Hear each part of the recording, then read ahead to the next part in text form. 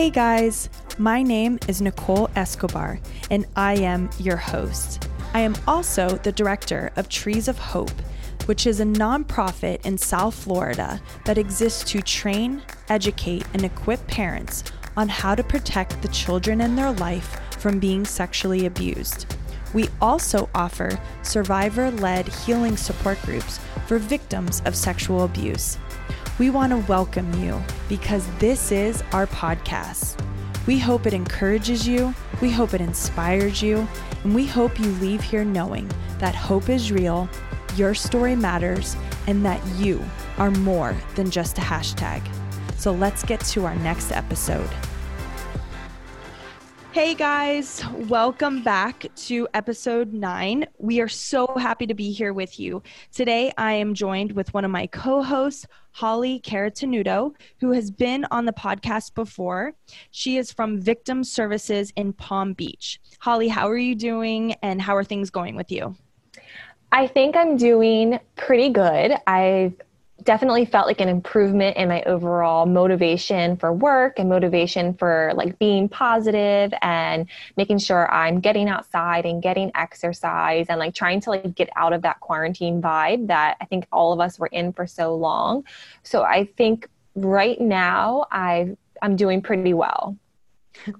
I know I went to the dentist yesterday and I was like, I like want to hug people because I'm like, hello, nice to see you. And they're like, don't touch me. And I'm like, I know I'm still not it's like such a weird thing because it's like we're finally starting to get out but we're still not like allowed to touch anyone. So exactly. Yeah. So weird. So I wanted to ask you at Victim Services, are there any trends that you're seeing right now? Right now, I would say, the courts were kind of closed down for a little while, so there weren't like a lot of people walking in, but the lobbies are now reopened again. So we're seeing people come in to file injunctions. Domestic violence cases that maybe happened during that whole shutdown are coming in finally. So our offices that actually operate like out of the courthouses, we've definitely seen them getting a lot more cases over. They were kind of slow when the courthouses were closed, but over the past few weeks as things have opened up, they're definitely picking up again. Okay. Wow. And would you say there's more than usual happening during this time? Not yet. I still think that there's a large percentage of people that are not out and about yet. There's people that are still at home. Not everything's really opened up yet, especially like in South Florida where we are, things are still, restaurants and things like that are still shut down for the most part. So I would give it a couple more months before we really see that big uptick in cases again. Mm-hmm. Okay, awesome. Well, thank you for sharing. So on this episode, what I'd like to do is talk a little bit about the abuser, the feelings that a survivor may have towards that abuser, and then I want to talk about how that relates to reporting or maybe delayed reporting.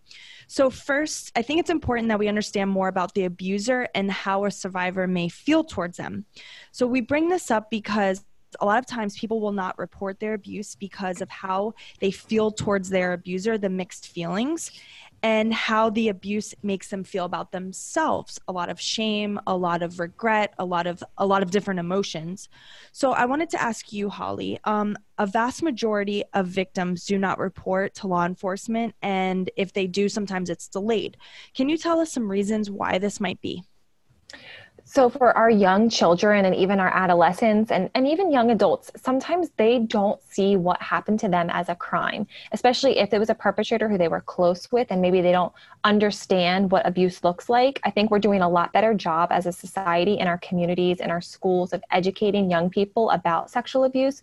The schools have whole curriculums developed to talk about sexual abuse. So people do know that it's happening and know that it's a crime, but there's still a complex situation when it's someone that loves you or someone that cares about you or someone you're close with who's doing these things to you. It's that, well, this is someone who cares about me, but I've heard that what they're doing is wrong. And like young people have a really hard time with that dichotomy of two different situations occurring at once. So they might not view it as a crime. Often they're embarrassed or ashamed. Too often our victims believe that they did something to cause this. And of course we can say until we're blue in the face that this was never their fault, but they often do blame themselves. They have or they fear that they're going to be held responsible for what happened. We hear this from children a lot. They think they're going to get in trouble because of what happened to them. They might fear the perpetrator, fear that they're going to lose their home or their safe place because of if they live with the perpetrator. In some communities in our society, law enforcement is not seen as someone who's going to fix the problem for them. So marginalized communities are often less likely to report to law enforcement because they don't think that law enforcement is going to help. Or sometimes they think that maybe they're selling out their own community by reporting someone that's among them to law enforcement, and they will get blamed for that. And there's a lot of victim blaming that occurs. Yeah, very true. So how do you fix that? I think encouraging people that when someone comes to you and discloses that they've been abused or assaulted, the most important thing you can do is believe them. I came on here, my first podcast with you was about our Start by Believing campaign. We know that most people tell a family or a friend is their first person that they tell when they've been sexually abused. And how that person reacts can make or break that healing journey for that person. If they have that bad reaction initially, they're likely that they're not going to ever tell anyone again. They're definitely not going to report to law enforcement. But if they have someone who's supportive, who offers them options, who listens to their story, they're way more likely to get help, to get healing assistance, and to speak to law enforcement. Yeah, it can literally change the trajectory of a victim's life if we start by believing, if we just simply start by being a supportive person.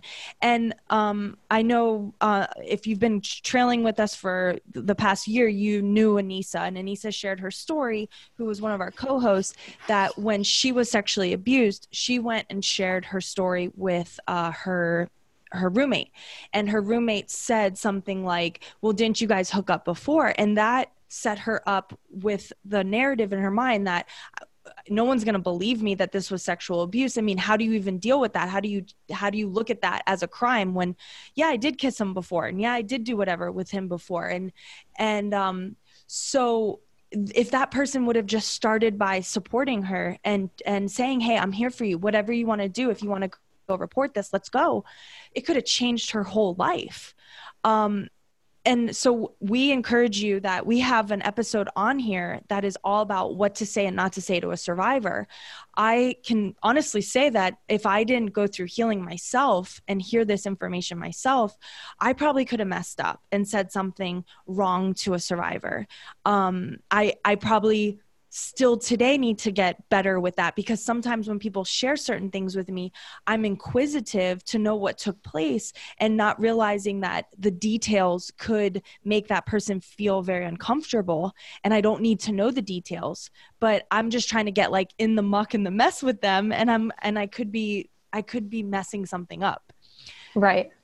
So we talk to teens about consent, and we tell them yes means yes, no means no, but we don't talk about the complexities that someone might say yes one time to hooking up or messing around, and then the next time they say no, and someone takes advantage of them, and that's considered sexual violence. We need to get more into the complexities of sexual violence with our teens, especially now that our young people are not going to be in schools with their trusted adults of teachers and school counselors. They're more likely to talk with their peers and people of their own age, and so we have to prepare our teens to have those conversations with their friends and know what the options are for their friends, talking to them about who they can call, who they can talk to. I think our teens have the ability to be supportive friends. We just have to help them get to that place. Yeah, I agree.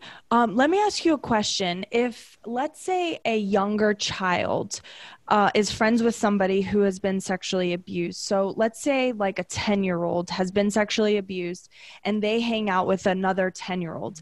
What would you do as a parent to tell your child about what has happened to that other child to sort of get ahead of the conversation that they most likely are going to have, these two young kids?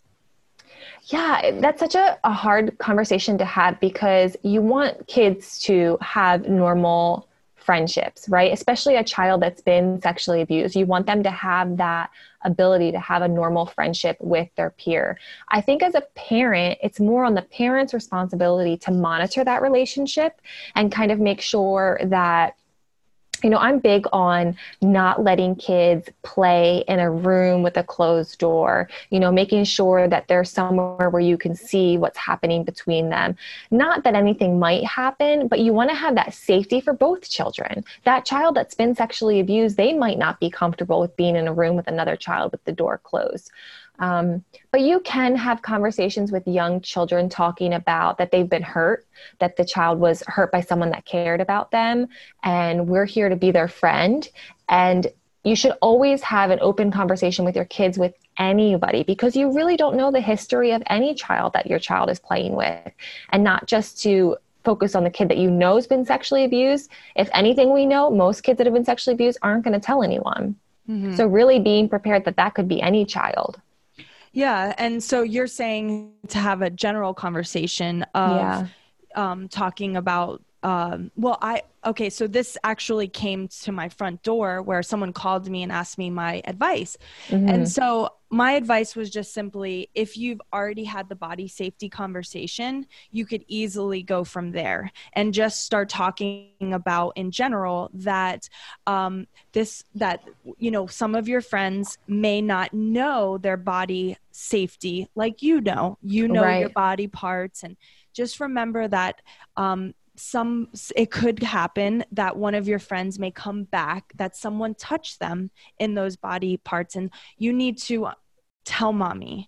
Right. And you also know how to be a good friend and just listen to them, and just watch your words. And I know these are hard, difficult concepts for a child to know, but my only thoughts for this mother was, you got to get in front of this. Mm-hmm. And it's important. This is where our prevention material comes in, where if you haven't had that body safety conversation, now's the time. And I almost got the impression that they hadn't, and they wanted their child to be sort of in this bubble.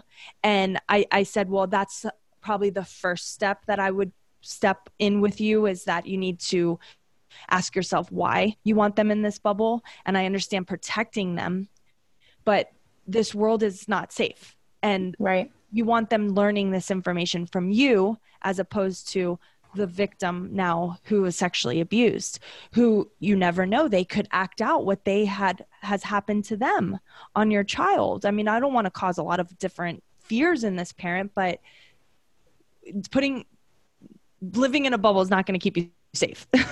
Yeah. And I think too, we've seen it with 12-year-old age, where a kid discloses a history of sexual abuse to their peers, and the peers shun that child. And you don't want that to happen either. You want your child to be able to come back and talk to you about it, and remember that that's not that child's fault that they were hurt, that they were sexually abused, and ensure that your child can be that friend for them and support them as well.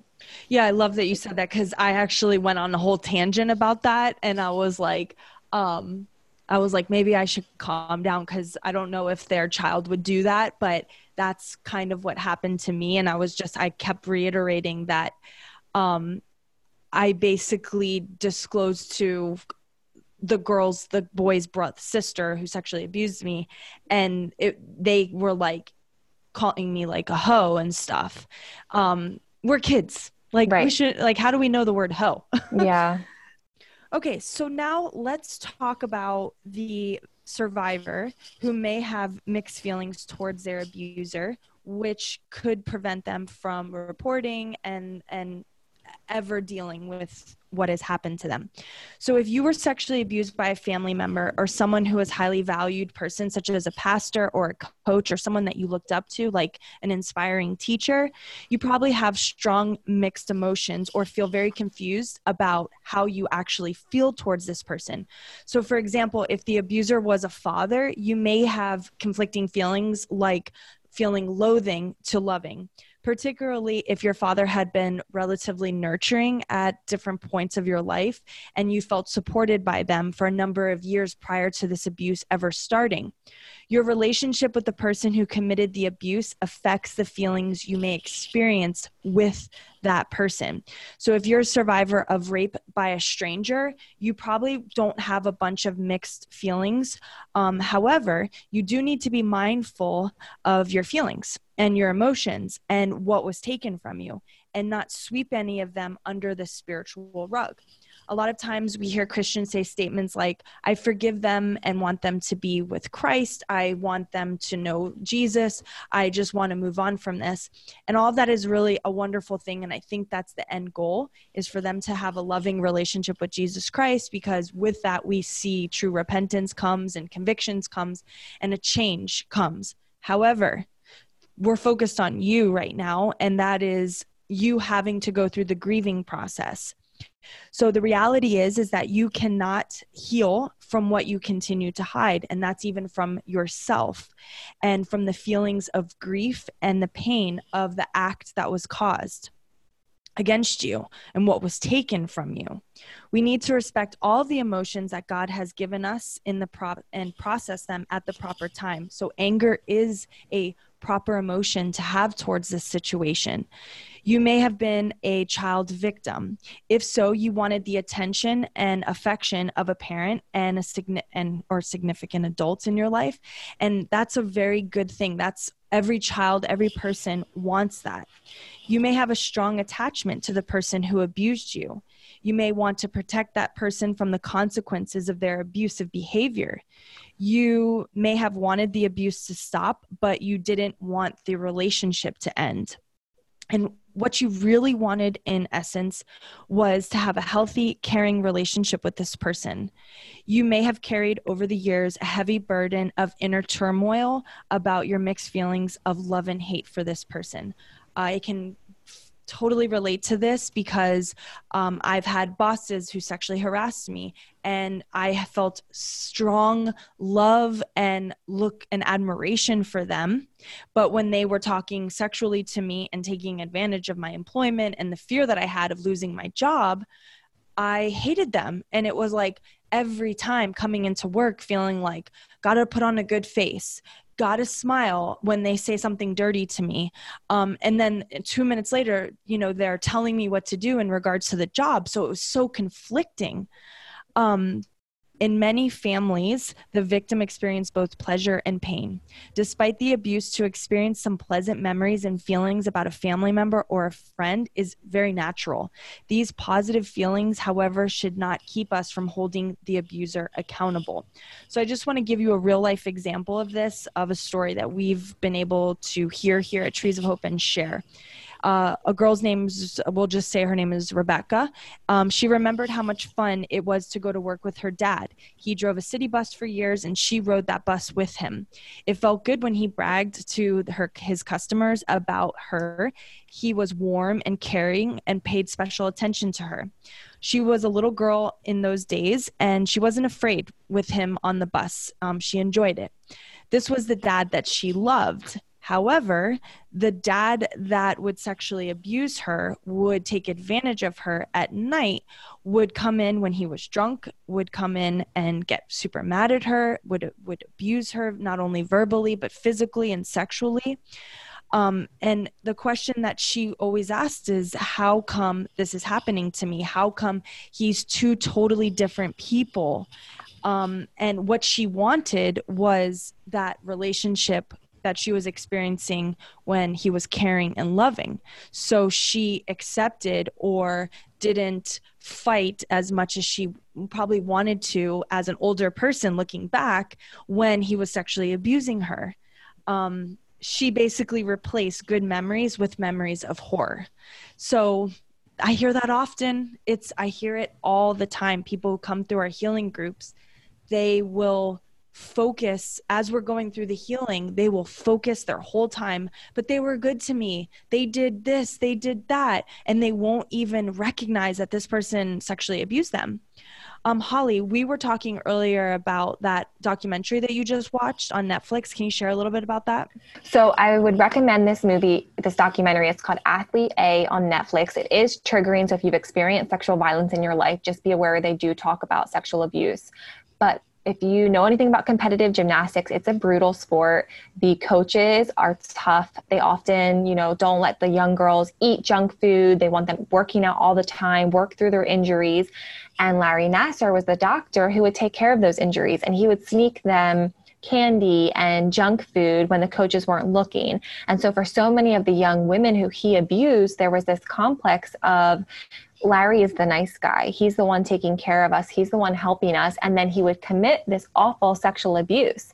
And they couldn't really process it at that age. They were really struggling with the fact that this was abuse. And many of the women were defending him initially and saying, no, he wouldn't do that. And they took a long time to kind of process their own trauma and accept that this person who had helped them so much was seriously abusing them and taking advantage of them. And some of them seeing the pornographic images that he had taken of them in his own home, like it was almost, they were confronted with evidence that he was abusing them. And that was what they needed to process that own trauma. So again, not accepting it as a crime and not accepting that someone that's helping you can also hurt you.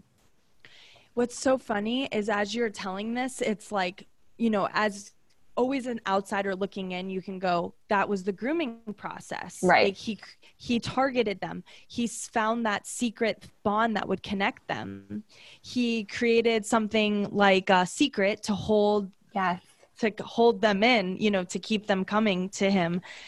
It's so clear, but when you're in it, it's not, it's so blurry and it's hard. And I'm telling you, as somebody who was an adult and this happened to me, with a boss who I looked up to, who did this same exact thing and then would gaslight me to make me think I was going nuts when I would start to have moments of like, hey, you're talking inappropriate to me. You're making me feel very uncomfortable. No one would believe you if you told them that. They would know I was joking. And it was like, okay, am I going crazy here? Yeah. And you talked about how other respected people talk so great about this person. And I think this happens with sexual abuse of children all the time. You know, we talk about the priests that were sexually abusing young children, you know, even more recently, but how many of their parents, the priest was so respected by that family. They believed that this person could do no wrong. So when they're sexually abusing you, but then you go home and all you hear from your family members is how great this person is and how they're so respected in the community, you do start to question, am I crazy? Is something wrong with me that I think that he's hurting me? Right. So I think that is such a normal experience for victims of sexual abuse that we don't talk about enough, that this is a common reaction for them to have. Yes, totally. Okay, so now let's take a look at the abuser so we can understand them a little bit more. So sexual abusers usually are me-first individuals who think of their own pleasure. Some have very dominant personalities and may exercise tyrannical control over their homes. Often they are unable to have meaningful relationships with people their own age group. They usually are emotionally dependent on others and unable to express their emotional needs appropriately. Just as with the victims, abusers can be male or female, adolescents or adults, rich or poor.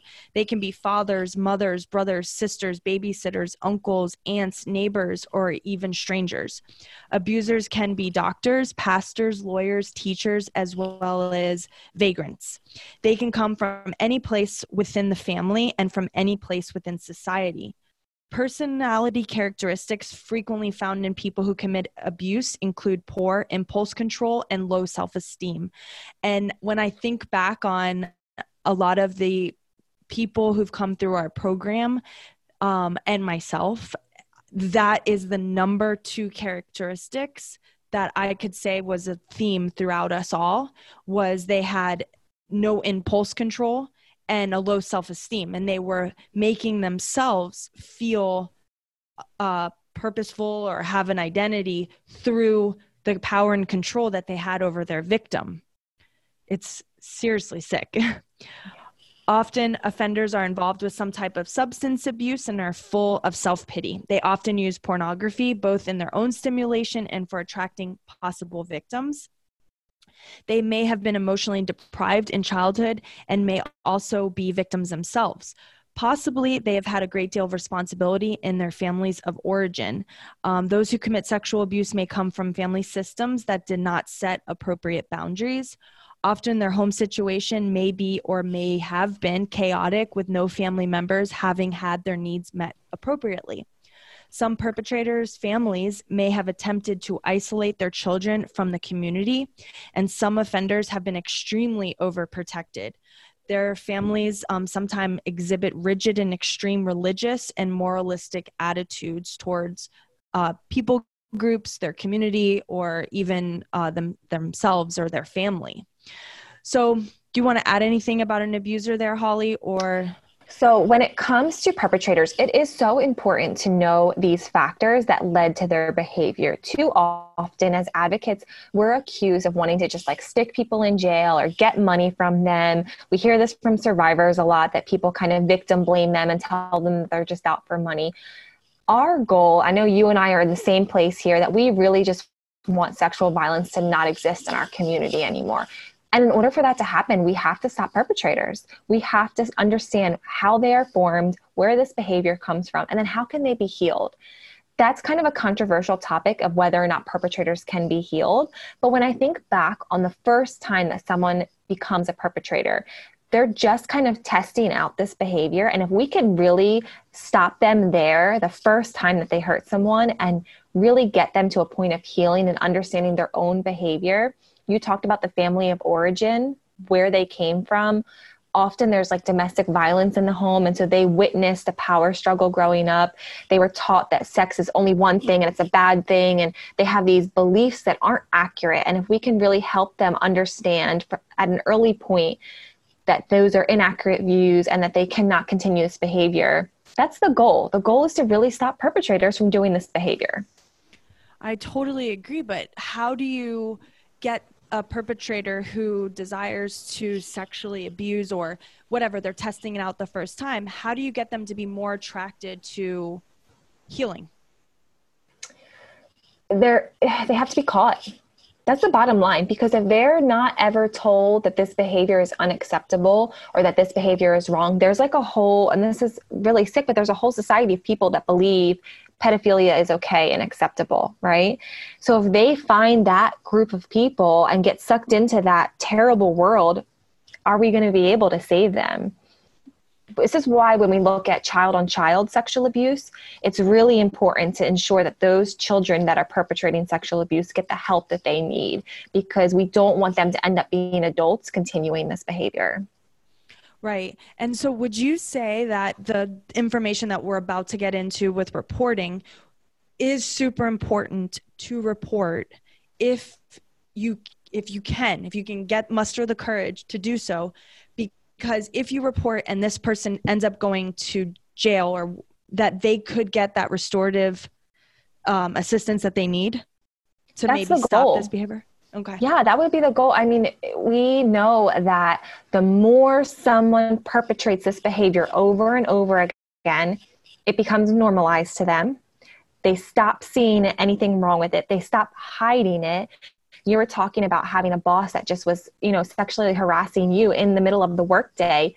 That's normal to them. They've done it so long to so many people, and they've never been stopped, that they don't see anything wrong with it. Yeah, I think that there's a little bit of an undercurrent of sexism in our society that exists, that it's accepted. And we have to make sure that we let people know that that's not accepted in the workplace or in any place where someone has power over someone else. Yeah, totally. Okay, so now what I want to do is turn it over to you to talk and to learn a little bit more about reporting and delayed reporting. So first question is, how often do people actually report sexual assault to law enforcement?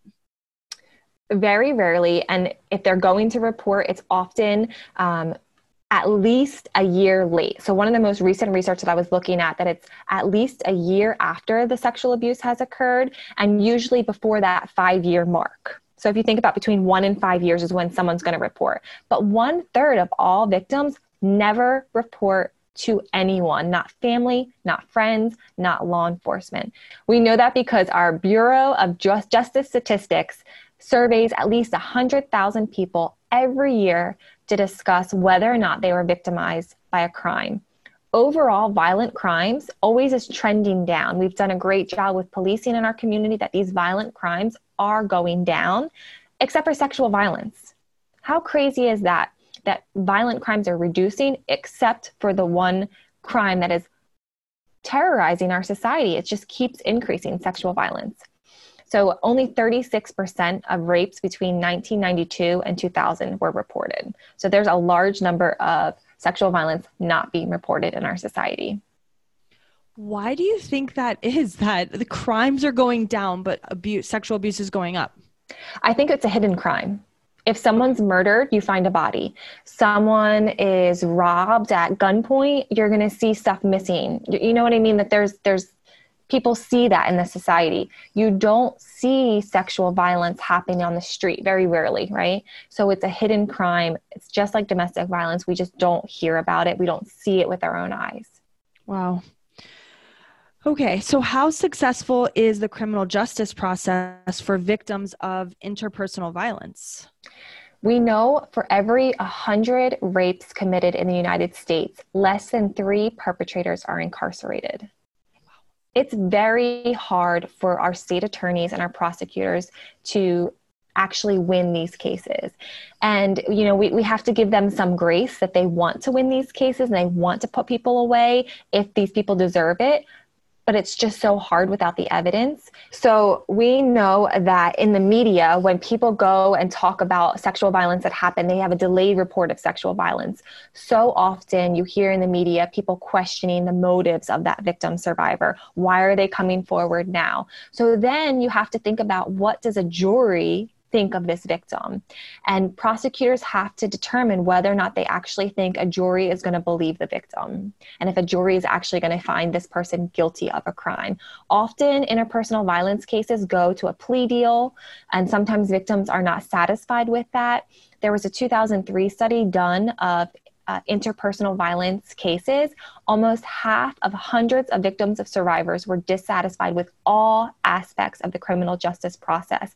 They're just not feeling like they're heard in these cases.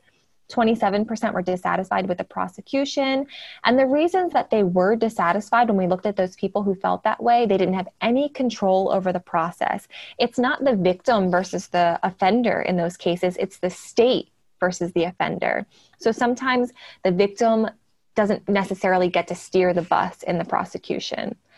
Some of them weren't happy with the mandatory arrest and prosecution policies. People get confused by that. They think, well, if my partner physically assaulted me, I'd probably want them arrested and prosecuted. But think about that. What if your partner is also the parent of your child? What if your partner is the financial person in your household and they get arrested and put in jail and you lose your house, your child loses their parent? So sometimes that part of the criminal justice process doesn't feel good for the victim. They have to continue to live with the abuser. So if they're living with the abuser while that abuser is going through the criminal justice process for the abuse they committed on them, what kind of life is that? How hostile is that environment? And then individuals who identified as African American often felt dissatisfied with the criminal justice process. And I think we really need to look more into that and understand why they are feeling dissatisfied and what would be a better option for them. Yeah, so what could be a better option for them? So some alternatives to the criminal justice process have become more popular in the past few years. We're looking at restorative justice. Now, the Title IX procedures for schools have changed over the past few months, and they're actually being implemented next month. And they're asking for more schools to look at restorative justice options for their college campuses. So that's going to be really interesting to see how successful restorative justice is for our college campuses. Restorative justice involves conferencing between a trained facilitator, the victim, and the offender. This cannot be done in every case. We know for a fact that this isn't going to work for every case. But what if you have 2 peers that one peer sexually assaulted the other peer while they both had been drinking? And they don't know if this case is going to go anywhere in the criminal justice process, but the victim feels that they want something to change. This restorative justice allows that victim to talk to the offender, talk to people in their life, and come up with a compromise of sort to say, how can we fix this? How can we make it right? And the offender has to take responsibility and say, yes, I did it, and yes, I'm sorry. When you talk to victims, how many of them have ever had their offender say, yes, I did it, and yes, I'm sorry that I did it, and I want to make it right and fix it. Never. No. Never. And how important would that be for a victim to have someone say, you're 100% right. I did this. I'm sorry. And I'm going to make it right. And I'm going to fix it. For some people, that could change their entire life just to hear their offender say those words and then take the action to actually do something to make it right or fix it. Okay, but let's honestly look at the offender on that one. If they are all the things that I had mentioned before, they probably have a really hard time with coming to terms with wrong. They gaslight things. They don't take accountability. They blame shift. So they basically, I think if you're abusing women or if you're abusing anyone, you have come to a point in your life where you think that person owes you, it's all about self. So I'm asking, how realistic is it to think that that person is going to come to such a humble place and be like, I am such a failure. I dropped the ball here. I totally took something from you. Right off the bat, there's certain personality traits that it doesn't work for. If there's any antisocial tendencies where they don't have empathy for anyone else, it's not going to ever work for them. If they are emotionally volatile, people that you talked about have that instability in their emotions, it's not going to work for them. But if you think about someone who's young and this is their first offense and they have shamed their family and embarrassed people in their life and they have that ability to feel guilt and that ability to really have remorse for their actions, it could work for them.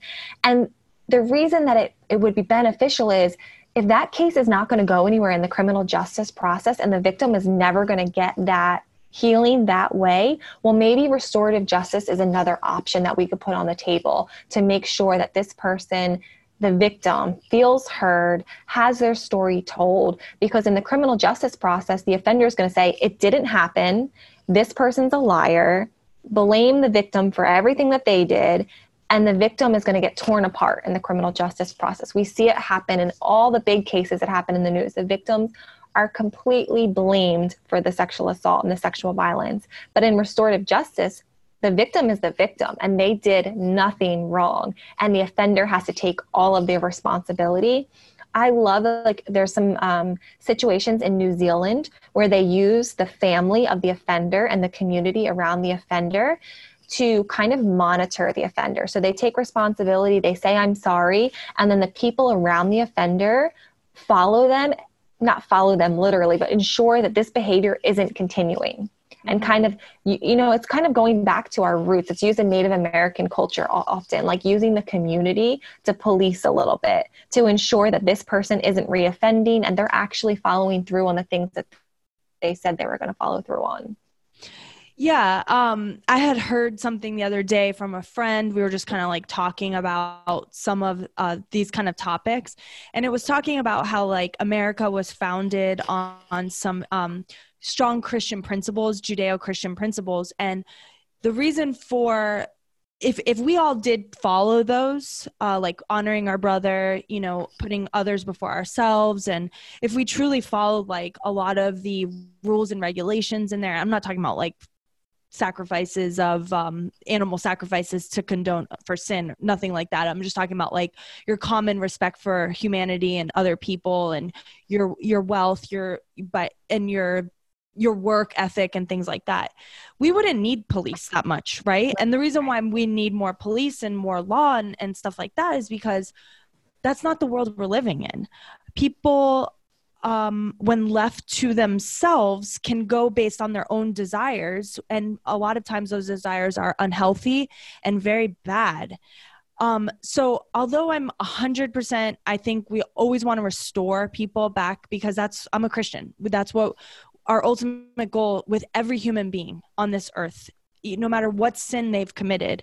Because if I truly look at a Jeffrey Dahmer and I go, well, that one's bigger than mine, then I'm not truly being Christ-like. I need to take a mirror and go, where have I murdered? Where have I killed? Where have I assaulted and torn apart people, right? Yes, his acts do deserve punishment because those are the consequences for bad actions. But at the end of the day, we all, if we desire to repent and turn away from those things, we deserve forgiveness and restoration. So I'm in total agreement, but I guess where I'm having a hard time is that's not reality. It almost feels like Narnia land. Yeah. And I think it's more for young offenders without a history of violence. When we talk about how do we stop sexual violence from just ballooning, like it usually starts small. And if we can intervene in that small first act and ensure that that person doesn't reoffend, we would really lessen sexual violence, because we know offenders often re-victimize over and over. And it's one offender usually has 6 to 10 victims. Yeah, totally. So if you have one offender only having one victim, when we stop it at that first victim, we're going to make such a difference in our society. Yeah, I agree. And I think the heart's right. I just think it's hard. It's a complicated thing because it is depravity of man. There's so much that goes into it. And it's not just sometimes just fulfilling a sexual desire. It could literally be it could be satanic. It could be, it could just go so far down. I mean, I think of a lot of times you have offenders who hurt kittens and hurt little animals. And those are the first things you start to see is when you pick up on little children who abuse animals. How do you stop it from there and know that they're going to be a little rapist down the road? You don't know. Right. But a lot of times people excuse away those small things because they go, oh, they didn't mean it. They just blew that cat up. And because I'm saying this from my own experience. I had a kid down my street who put a bomb on a kitten. And I remember thinking, wow, that was really weird. And they're sick. They're a sicko. They're in prison now, like federal prison.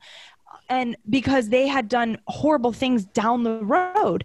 But it was like, as it was happening, I didn't want to speak up because I was afraid he was going to hurt me if I told my parents, but I was like 6 years old, but it could have been at that moment that you speak up and you say something to your parents and you go, something was really weird. They hurt an animal, an innocent thing. And I do think that's where you start to pick up on sort of these objectifying behaviors. Right. And I think we don't teach kids empathy anymore, like that you can hurt other people's feelings. How do other people feel when you say or do certain things? That is so important for us, for our kids to understand that our actions have consequences. Sometimes, we have, and I tried not to do this, to be like the helicopter parent that like hovers over my child and has them living in this bubble and their needs come before everyone else's needs. That is so unfair to your child. They have to know that other people get to win sometimes, and other people, might be hurt by the things that you say or the things that you do. And we need to have empathy for other people. If you don't have empathy in your life, you don't understand the consequences of your actions on other people's behavior. A book that I'm reading with my daughter right now is called 100 Dresses, and it teaches empathy to little girls. It's about, bullying and people that have less than you and how they're treated. And it's just so important that empathy is taught. We teach our kids math and we teach our kids reading. Are we teaching them to be nice? Are we teaching them to help others? Yeah, I love that. The book I was going to tell you about was about serial killers who lack empathy. So you're so sweet. I forget the name of it, but I think it's called The Essence of Evil. But basically the whole premise of the book is that the one thing that these serial killers and these specific people who did horrible things all lacked, and it was empathy. And and people were sort of interviewed and talked to share about how they started to see that they lacked empathy in the beginning of their childhood years and they didn't correct it. And I was actually watching a Dr. Phil episode and it was all about that. And he was trying to train this parent because the little kid was sort of saying he was going to kill his parents. He was like, they were at a stage of like, to go to Dr. Phil now and be on the show and bring this to their attention. He would say he was going to kill himself. And he goes, listen, this goes back to, you need to teach your child empathy. You need to teach your child about how to give gifts of love and acts of love to other children. I think we need to start there because he is doing all this for emotional attention. and maybe other things are going on there, but we need to start with the one thing of empathy. And I feel like we lack empathy as a society so much right now. It's actually scary of what we're all going to turn into down the road. And it's something that I have to constantly be asking for more of. And one of the things that I know as a Christian is that we go through hard times and struggles to create empathy in our hearts so that we can look at a situation and say, I empathize with you, as opposed to just sympathize with you, which is like so flippant, you know? I recommend people go on missions trips. You want to learn empathy, go on a missions trip to another country. You will learn empathy real quick.